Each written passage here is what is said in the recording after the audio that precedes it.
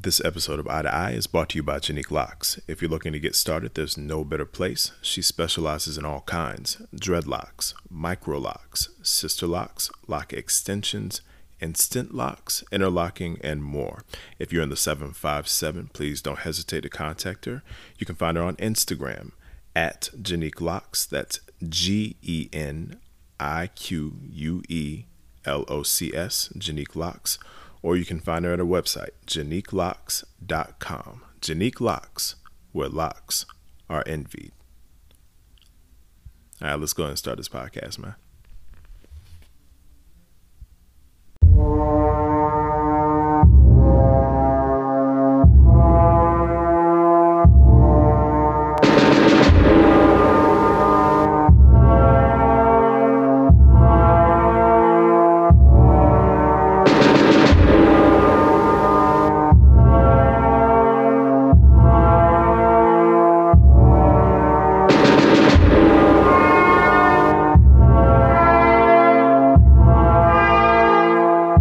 So I'm just giving up on Darth Vader altogether. I think that's pretty much how this works. I'm very sad right now, but it's going to be all right.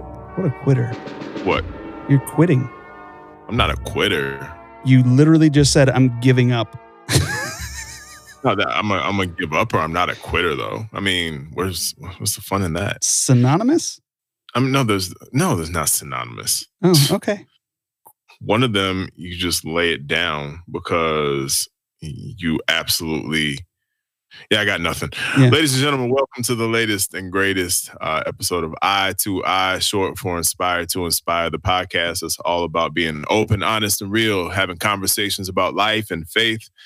And as always, you know that we are willing to boldly go where most folks ain't trying to. By now, you probably figured out that my name is Jordan. My name is Devin.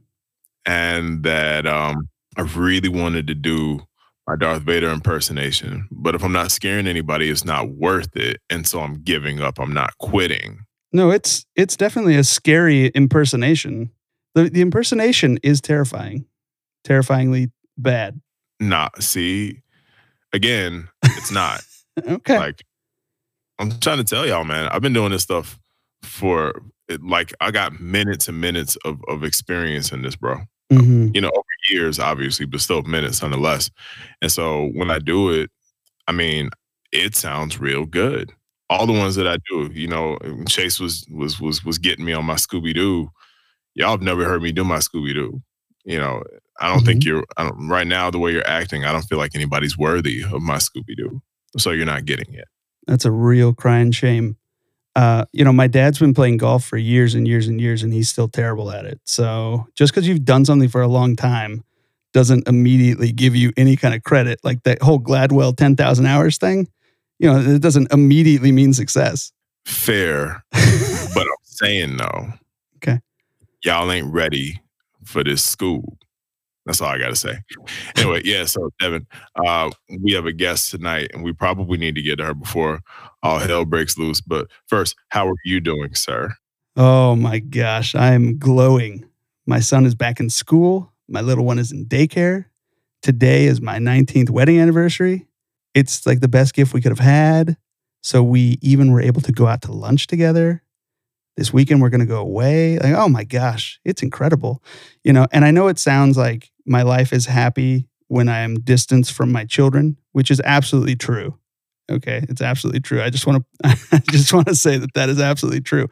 I love them. Okay, I love them.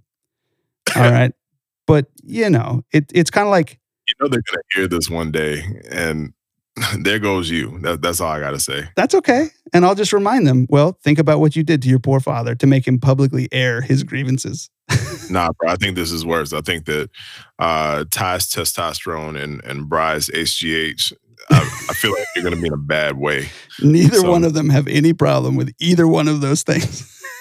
Exactly. And they're not going to have a problem lifting you up and throwing you somewhere in the process. Okay. We're gonna lift the man of God. As their father, they should lift me up. Yeah, it's true. Not like that, bro. Oh, okay.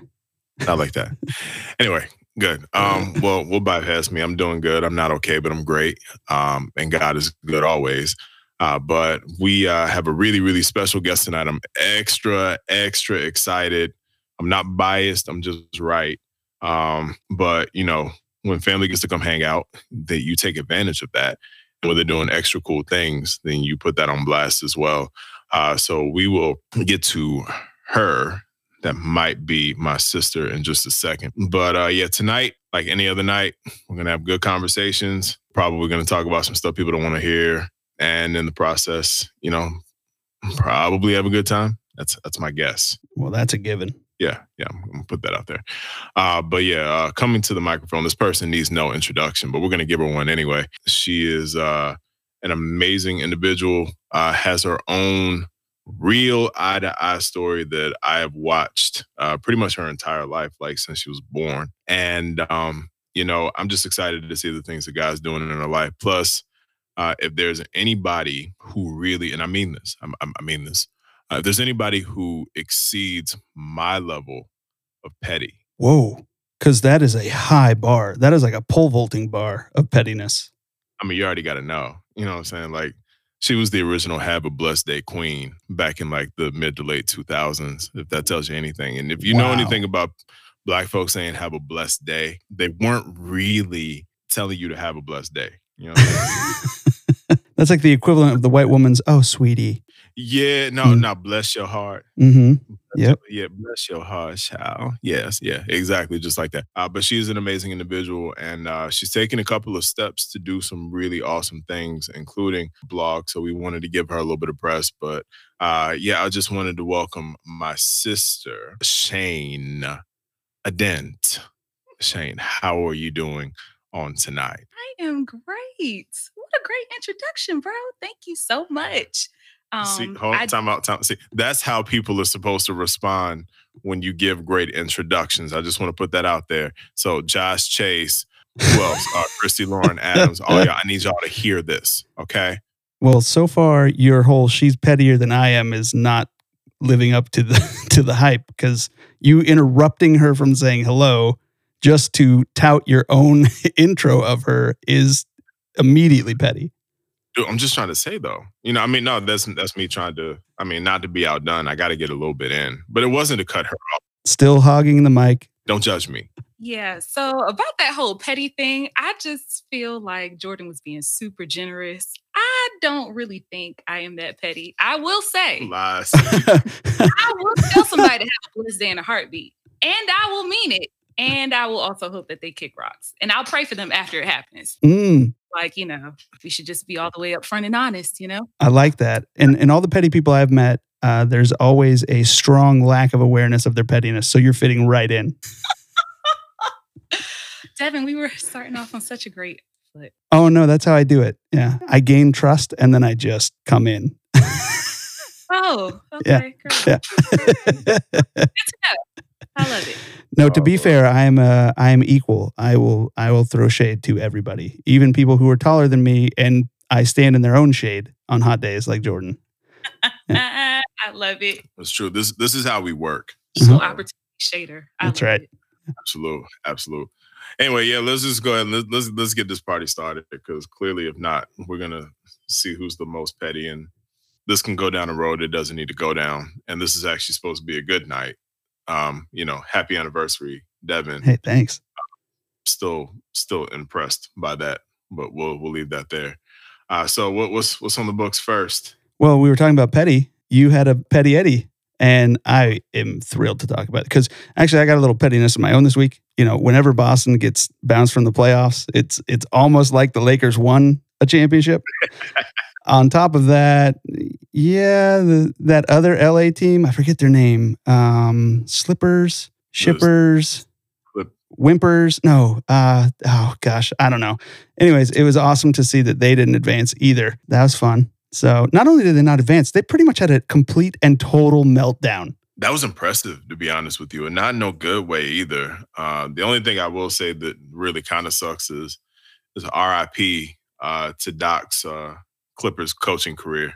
Mm-hmm. I think that was a little rough. Honestly, we were talking about the petty Eddie. Yeah, I do think that ultimately it goes to good old playoff P.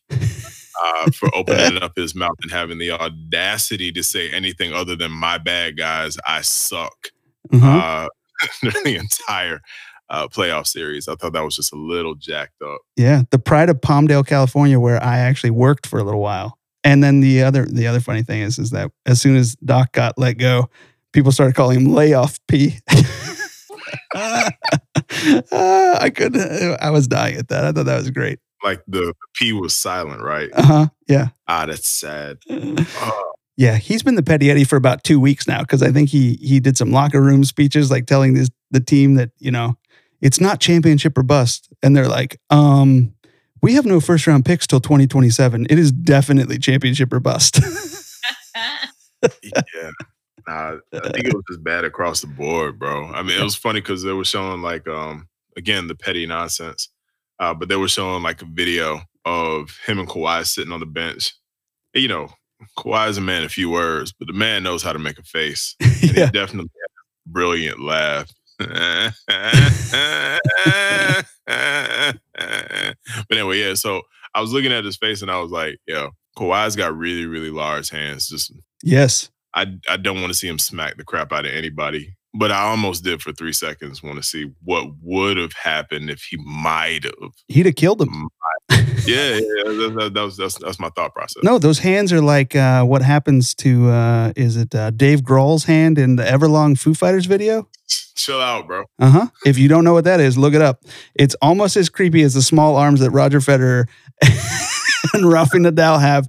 This hand is that large. Look up the Everlong music video, okay? That's a 90s throwback for you kids. Yeah. I mean, the great part about that is, number one, that was my jam. But number two, anybody who had those large hands or arms is getting paid millions of dollars to do that. So, yeah. What can you do? Okay. Yeah, that's definitely worth the Petty Eddie. Thank you, Layoff P. We appreciate all of your time and effort into becoming a jerk. Yeah, somebody hired Doc. That's all I got to say. Oh, he'll get a job. Yeah, he'll definitely land on his feet, but bruh, just the way that whole thing went down. Petty Eddie of the freaking day. You know how much we like to talk about hoop because ball is life, as Jordan likes to say. And one of the stories that you wanted to talk about was Steven Jackson talking to AI on his podcast, and kind of comes full circle to a conversation we had, I don't know, maybe 10, 12 episodes ago, where we were talking about kind of culturally in the Black culture, how it's difficult for Black men to show any type of vulnerability or emotion, just because it's seen as weakness. And Jordan and I talk often about when you're a man of God, a vulnerability is a strength. It's the opposite of a weakness. And so I think you wanted to touch on that a bit because AI is just one of these, he's a very polarizing character, but at the same time, he is a guy that he achieved more than he should have at his size. He achieved more than he should have on the teams he was on. He always raised the bar whenever he was in a game. He also raised the bar on the most glorious rant about practicing that I've ever heard. I myself owned a pair of AI Reeboks. AI is the man. Jordan, you want to talk about a little bit about AI? Because I know that he probably holds a special place in your heart too, especially being from this area, correct? Even to this day, man, listen, first and foremost, if you were in high school in this area in the mid to late 1990s, there was no way that you did not know about, try and go see, attain some type of access to, or at least keep the myth and the legend staple completely connected to one Allen AI Bubba Chuck Iverson. Like, this let it be known. I mean, no, bro, in my my basketball old age, even when I play ball now, my shoot around shirt is a large shirt from this company called Hall of Fame. It's like a XXX. I'm definitely not that large. Shut up. And what it is it's a picture of the infamous scene when one now coach, former player Tyronn Lue got shook out his shorts. And of course, AI hits that three. And what does he do? Steps right over my guy. These are the things that inspired us back in the day to be the competitive, that the animal, the one I wish I could find and I still haven't found to this day is the joint where Iverson catches and yokes the rebound over Marcus Camby when he was playing for the Toronto Raptors, which very shortly after gave Camby his marijuana problem. This is one of those things where, the man did the double crossover on MJ himself. Like these are the things that forever stayed in your mind. And, for what it's worth, yeah, Jesus definitely takes just a lot more precedence over my life than AI does. But we're facing facts and we're coming up in culture. What? I'm just saying, it's one of those things where, and to know everything that, the hood that he was, everybody at least heard one of the rap songs that you weren't supposed to listen to that he made. It's interesting to note what Steven Jackson says, and that was the thing that got me specifically. He was basically talking about, Iverson being the individual that he was, and Iverson being the influence that he was, and Iverson being the impact that he was. And then he said something that kind of shook me to my core. We were talking about in this season and COVID-19 and everything else. Jackson said, we just lost Kobe. We can't lose you too. And for what it's worth, that hits hard already. But then he says something after that was really what got me. And I quote, "You know why I'm telling you? You know why I'm giving you flowers. We're going to give you all the flowers right now because you mean a lot to us," Jackson said.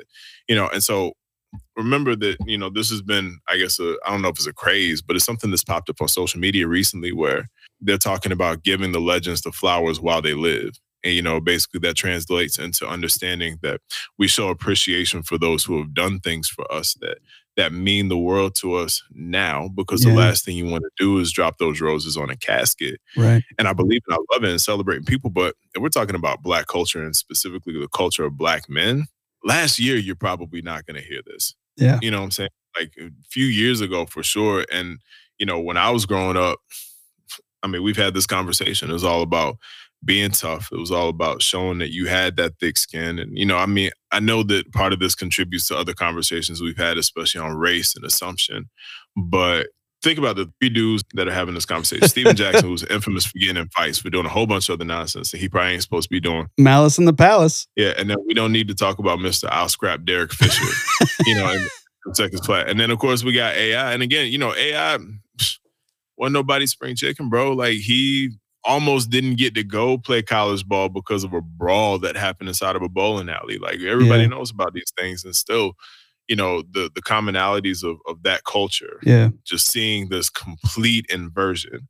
Even watching the video, man, and just watching like AI being shook.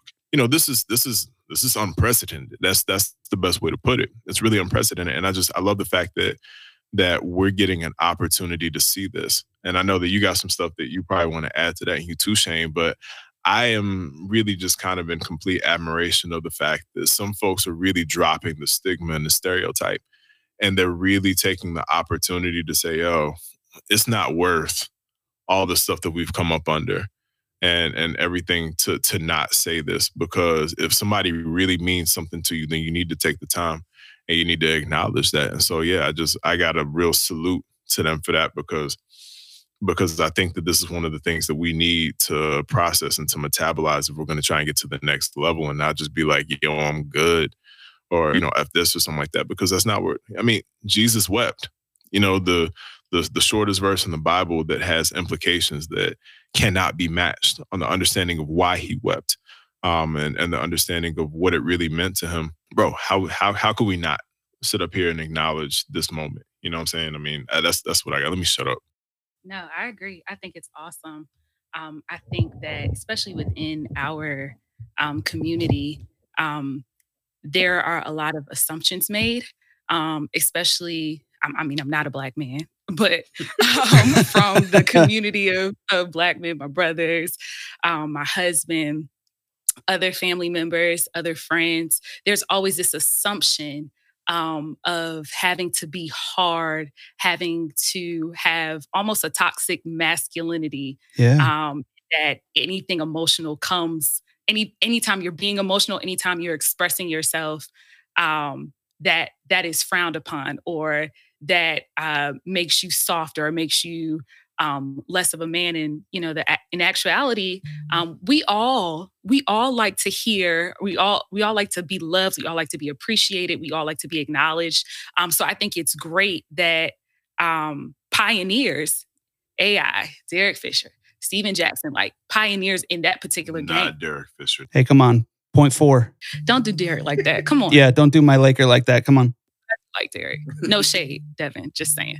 I think it's great that, you know, they are open and transparent enough to say, hey, listen, I really respect what it is that you do. And I hope, my prayer is that this will be the start of having more of those transparent conversations, having those open conversations, because I think there's an assumption that people know how you feel about them. And while, you know, I can say, you know, just between me and Jordan, I know that Jordan loves me, but it doesn't lessen the effect it has when he actually comes out his mouth and says those things. When he was introducing me, I'm like, you know, wow, like, this is how you really feel? Like, we don't have these conversations. You know?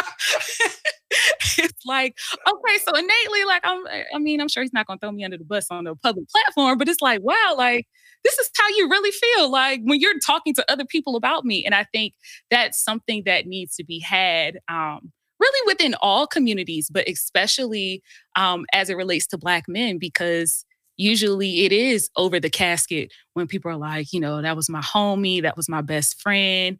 He had this defining moment and impacted the rest of my life. People want to hear that while they are still alive and well. So I think it's great. Yeah, that's beautiful, because I think something that is kind of become a little bit of a cliche is that no one talks ill of the dead. And it's funny how difficult a compliment can be when you're in the room with somebody who's listening to you. And I don't know why that's so difficult to say, but it is. I think it's just something that's inherently difficult, especially among men, but among women too. You know, that it's something. It's just difficult to tell somebody that they're better at something, or that maybe something that they've achieved. And in reality, it's almost like reverse forgiveness, right? Like when we're talking about how healthy forgiveness is, it's a way of you getting beyond a hurt or hang up. If you compliment somebody in a sense of, even in competition, it's a way for you to at least acknowledge somebody being great, and that might speak into their life. It's this thing of kind of letting go and breaking down those barriers. And the only thing I could think of when you were talking about somebody like AI and Steven Jackson, especially Steven Jackson, because he is a gangster. Let's not kid. Like nobody wants to mess with that guy. He's the one talking about laying flowers at AI's feet now, which is such kind of a biblical thing, right? Like, let's respect those who came before us. Let's provide, praise and honor to the people who came before us and the ones who inspired us. And sometimes that's really difficult to do. But as we're seeing this change, especially like you're talking about in the Black male community, where it's even harder just because of the hardships and the challenges that you guys have gone through, but we're asking for this change kind of radically across our nation, that the status quo can simply not exist in a call for dynamic change. And unless Black men are willing to change the way they view life, it's going to be difficult for them to get other people to buy in how they view Black men. It's very apparent that a lot of the life that you witness collectively from Black men is something that has been developed in a vacuum. I think that's the easiest and the best way that I can explain that. And to that extent, though, this is, I don't even know how to say it really, the overarching conversation as we begin to approach this is that there are so many different stereotypes that we need to approach. Like, as we're having this conversation right now, I'm just thinking to myself, well, dang, this is one of, probably a good 15, 20 different assumptions that I've had to address myself as a Black man over the past, I'd say all my life, but especially in the past like 6 to 8 years. For what it's worth, we can begin to kind of get really, really epidermic with this and just start assessing and addressing, how, I don't know. I mean, on a corporate level, this could get us in all kinds of trouble. I could start talking about how we can go back to the days of the lynching period, or we can talk about mass incarceration. We can talk about eugenics. We can talk about all the different things that have kind of led us to this point. But the one thing that I do love about this specifically, and why I really wanted to single this out because if you think about it, this isn't the first time that we've seen AI in an emotional moment. You know, when he was at his Hall of Fame speech, you know, he literally thanked John Thompson, R.I.P. JT, for saving his life. Those are the words that he used. Right. You know, saving his life. And he was crying there, you know, and so, but I see that though, but that was different. That was more so AI showing reverence and respect for somebody who was like a father to him. And likewise, you know, Thompson was a father figure to most any one of his players that he had. But now, and this is something that's different for me, I feel like this is hitting on a peer level, you know, like Jackson and AI and anybody else in that realm, like we're not talking about father figures no more. We're not talking about a father-son relationship, which also is very, very important, especially in this conversation, because there are so many fatherless homes. And again, don't get me started on that. Yeah. But now when we're talking peer, like if I can give you 2 seconds worth of access and a white folk wonder that you weren't asking, you know, this is one of those things where coming up, you always had your boys, quote unquote, you know, and then you would have like the others. And it was a clear mark of tribalism, which irony, look at the nation we live in now. But, you know, it was a clear mark of tribalism. And in it, if they weren't your friends, yeah, y'all could be cool. But if y'all weren't boys, you know, boys was the word, you know. Like you had your 3 or 4 or 5 dudes. Y'all were hella tight, and that's how things work. It wasn't called friends in the hood. Yeah, I mean, you know, it was, I don't know, whatever. You could say, you know, nowadays acquaintance. You know, really, really close friend. Shut up. But my LinkedIn you know, connection. But if you didn't do that, then you know, it's not like you really had that kind of respect for folks. You know what I'm saying? Right. And so, you know, on a peer level, I'm willing to bet that, you know, they might have been cool, but for what it's worth, you know, I don't see these two hanging out that much back in the day, especially, you know, we talking about like some of the toughest dudes in the NBA. AI was tough, but AI was tough like he could take licks. You know what I'm saying? Like, right. The other two, him and Barnett, are known for giving licks. Yeah. You know, and I'm pretty sure that they weren't really that close then. And to be honest with you, I don't know exactly how close they are now. Just to have him interviewed on their TV show or whatever it is, that doesn't speak to, you know, how close they are. But right. So to be able to give that statement, to be able to give those words, like I'm saying, it almost feels like it's a shift in the phenomenon of the culture. What I want to see is what happens from here on out. Which is a really cool testament, you know, being that this show is called Eye to Eye, Inspire to Inspire. It's kind of neat to see somebody like AI who is unique in his size and then skill set. Anybody else who had that type of offensive game and that type of impact, they were the 6'6" Jordans, they were the 6'7" Kobes, like they were the Vince Carters, like that's who they were. And he had that at 6'1", you know, 112 pounds, like some some emaciated weight. Like, I mean, it was unbelievable to see what he would do. But the fact that somebody like Steven Jackson, who again is street and as hard as they come, is looking up to AI with such a reverence, even though they are not the same position, they're not even the same type of skill level. They're not the same. There's nothing about their games that are similar in any way. And yet the one who comes before you, and it just goes to show you that you never know who you're going to impact with what you do. You never know who you're going to inspire by what your calling is. And sometimes those things happen and you never get the chance to actually talk to that person on a podcast, right? You never actually experience it. And in some cases that can cause people to stop.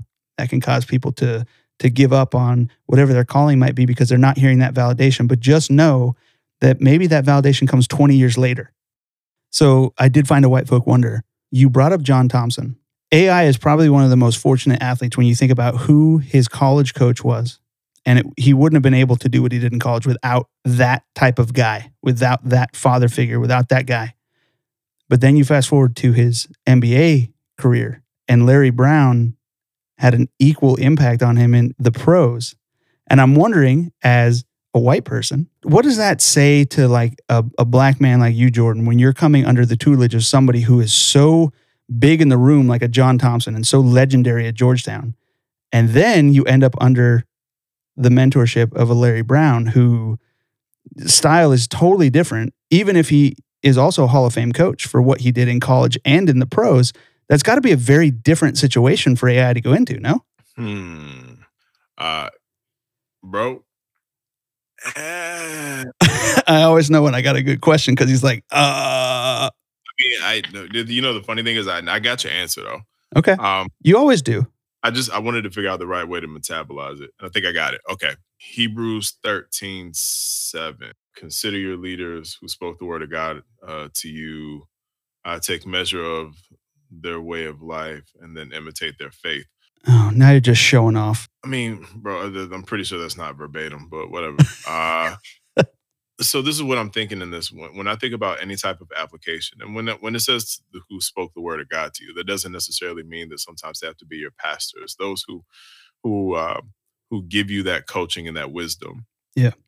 It doesn't define what they have to be, what they have to look like, what are their presets. I don't think about things that way. And, maybe that's just me.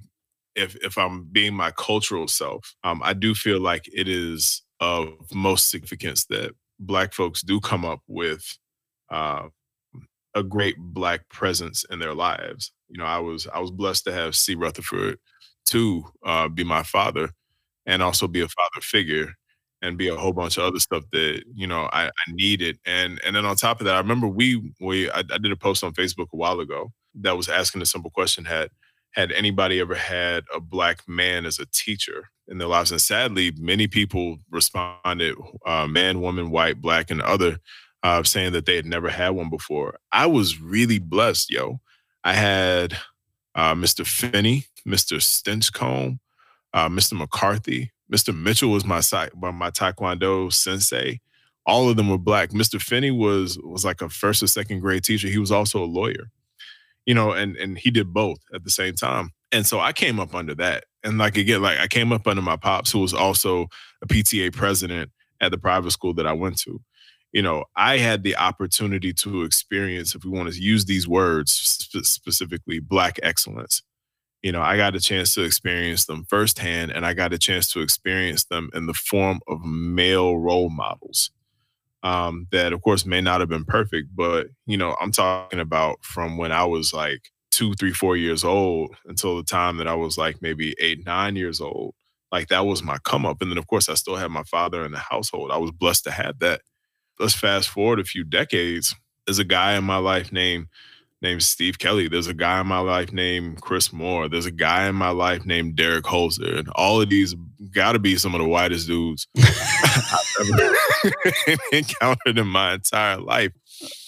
And, for what it's worth. I didn't say it. I'm just saying, and shouts to all of them. And there are many more. And they're not the only ones. I had Hispanic folk, you know what I'm saying?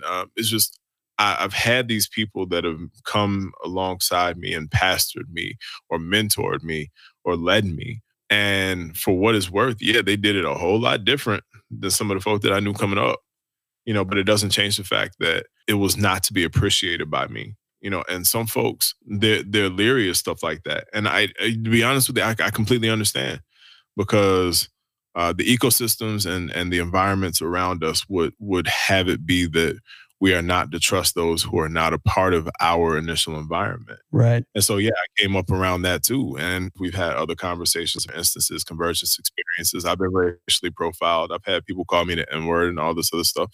And obviously they had to have been white. If they were Black, that would be really interesting. But, it's just one of those things. I know it does happen too. I was going to say, have you seen the movie Colors? Yeah, it happens. Yeah, no, trust me. I mean, everybody's watched the Boondocks, I think.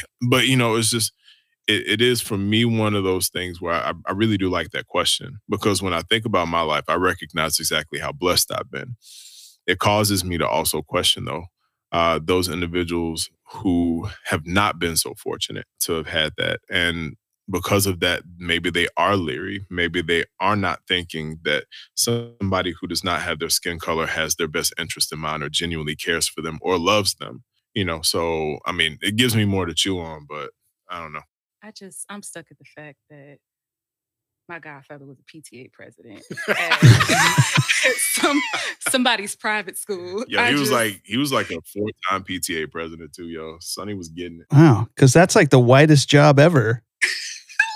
Really? Picture like white women with like beehive hairs and like skirts that go to their cankles and just walking into the school to yell at other white women. Bake sales galore. Like, this is just, like, this is great. As far as my experience was concerned, it wasn't the same as Jordan's. Just being Good. Completely transparent. Good. We need some perspective. So, I grew up. So I lived in New York the first part of my life. Mm-hmm. Grew up on a block where everybody looked like me, and then we moved to Virginia. And we moved to Great Bridge. So it was kind of a culture shock. It really was kind of a culture shock. And I can remember being one of the very few Black people in my class. And, there was all kind of like, oh, we got to stick together type situation, early on in life. And then I went to Great Bridge Middle School, and then I got accepted into a baccalaureate program. So I ended up going to Oscar Smith. So again, it was another culture shift. Smith. So I feel like steadily rolling spliffs. Really? Really? Jeez. Really? Sorry, look. Okay, you will not talk about Oscar Frommel Smith. No, man, look, Oscar Frommel Smith. Look, I went to summer school there like 2 or 3 good times. And every time I did, anybody that I knew from Oscar Smith did nothing but freestyle during the lunches. Nothing. We were talented. Yeah, there's nothing wrong with that. They did nothing but freestyle during the lunches, bro. I'm telling you, they were talented. Okay. And they were moguls. They used their free time to work on their business. I don't know why you would get on them for that. It's basically Cape Henry's version of acapella. Well, there you go. Keep answering your question. Yeah, if you'd stop interrupting. So I spent a lot of my formative years being back and forth in different environments where I wouldn't say that I necessarily felt like I had to code switch, but it taught me that I had to learn how to be a chameleon. Yeah. So I had to, in school where I found myself having white friends, there was a certain vernacular that was used. So I would be accepted among them. But then there was also a Black vernacular that had to be used when I was around my friends outside of school, so that I would fit in both dynamics. And interestingly enough, when I left Great Bridge Middle School and I started Oscar Smith High School, one of the things that I remember is that I was criticized for not being Black enough. Oh, you got accepted into this baccalaureate program. You're in this school with all these white kids. You think you're better than us. And I'm like, well, how do we get there? Because you don't even know my name. I value my education, so that makes me better than you. So it's always for me, it's always been a very interesting duality. I would say that it wasn't really until my adult years where I really felt like I had developed a formative relationship with a white couple. And it was my parents' neighbors. Shouts out to Kate and Bill. I call them my white auntie and uncle. They are, couldn't be any more different than my family, but when it came down to when my parents were sick, when my mom had cancer, when my dad had cancer, you want to talk about the people who were there, the people who came over, spent the night with my mom to make sure she was okay. When she was admitted into the hospital, they were always there, emergency contacts on, forms and stuff. So it really helped me to see it's really about the character of the people that you're around, that you allow yourself to be with, and having that duality of being able to educate and also learn from other people's experiences. So this parallels with episode 39 so nicely, right? Yeah, it did. I mean, I'll say I'll back that up too, because we all are family, and it's so funny. Like, this is we'll probably talk about this a little bit later on too, but what she's saying is 100% valid in that moment and in that situation too. And I love the fact that with Bill and Kate, who I call cousin, even though she calls them aunt and uncle, it's awkward, but we're all family, so it works. we go over their house and like that's Thanksgiving dinner. You know what I'm saying? Like that's Easter brunch and all the other stuff that we never did before, but they're white and they want to do it. So we do it with them, you know, it's really great. I like how she said code switch. Like that's one of those things that I feel like we need to have a conversation about here one day anyway. But with them, I don't ever find myself doing that. And I think that was the interesting thing to note about them. And even with you know, some of my pastor leader mentor friends, you know, I'll semi-code switch with them, but I really don't do it. And I love the fact that, just kind of going back to talking about Steven Jackson and them for a second, like one of the things that he made note of was how AI was able to be AI no matter what. Yeah. You know, we're talking about like all the tattoos and stuff, and just to kind of know that he was able to still be himself and still be as impactful as he was. It reminds me of something that the great prophet, my brother Colin Brown, said before. Like, when you already know you're going to be successful, why does it even matter? And to be honest with you, that's something that's kind of stuck with me to this day. Like, I work a job in a nonprofit in a sphere where I'm operating with a lot of folk who don't look like me already. That could be crazy enough, but then, you know, we've had conversation about hair, and I now have a nice, beautiful, full set of dreads. And I have a variety of tattoos, and I'm going to get some more. And I don't look like I would technically, stereotypically fit into the environment in which I'm in, but it's one of those things where I had an understanding in myself that my identity is in Christ, first and foremost, that none of that's really going to matter if what I'm doing for him is really for him, because if it is, then he's going to bless and progress me. But the second thing is, my ability to relate to people is not going to be contingent upon what I can do to be like or for them or even sound like them. And I get it, because I have had to code switch from time to time with certain individuals. But when you are in genuine relationship with folks, one of the things that I understand is that they accept you for you and you accept them for them. And when you can do that, you can sound like this. You know, you don't have to extrapolate and enunciate and do all of those things that I know I will do from time to time with certain people. This is the kind of family that they were. Because I want to rant about Bill and Kate for 2 seconds real quick, because they did take care of my family the way that they took care of them, and I love them for that. Like, they actually got in trouble with us when my aunt passed away. And the reason why they got in trouble with us was because during the actual service, in the homegoing of my amazing and beautiful auntie, Shouts to Gerald McLeod, still out there doing the dang thing in that eternal rest. They thought it wise to just kind of stay back and sit in the pew with everybody else at the beautiful Mount Cathedral or wherever it was, one of the Mount buildings. And because they, you know, they weren't immediate family, quote unquote, so they didn't sit up front with the family. Do you know they caught the cussing of a lifetime after that? Like, why did you not sit in the front with us? What is wrong with you? If she ever happens to resurrect, we have to do this again, you know where you're supposed to sit, dog. Like, that's how serious that we took the family ethic. That's what I'm going to call it. The family ethic in this, because that's exactly what they were to be treated like. That is what they are to us. And so that's how that works. You know, and so it's just one of those things now where, just going back to your white folk wonder question, this is what I would pose and this is what I would posit. If you're in genuine relationship with people, as we all need to be, why would that even matter? Yeah. Because when it comes down to it, I think that's our major problem as it is. People don't know how to metabolize other cultures properly enough to be able to break bread with them and get to this point where you can have a relationship with folk like that. Like in the case of Black Lives Mattering, I know that Bill and Kate, they may not understand it all fully, but they back and support us.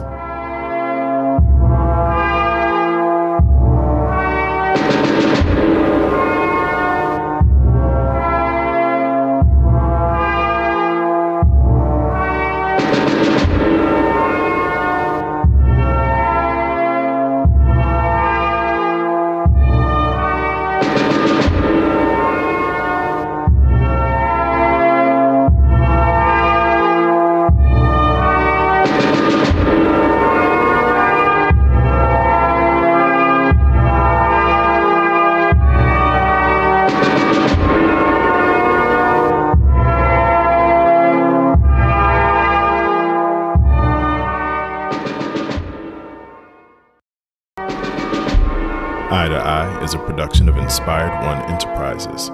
Engineering by Devin Chandler. Editing and production, Jordan Brown. Marketing and media, Justice Swango. Thanks again for listening to the latest and greatest episode. Please don't forget to follow us on FB, Inspired One Enterprises. On Insta at I_2_I podcast. And of course, don't forget to subscribe on your favorite podcast platform. Leave 5 stars and a generous review because you love us and want us to be successful as we do you. Thank you once again for rocking with us. And remember, be inspired to inspire because that's what the Inspired One does. Peace.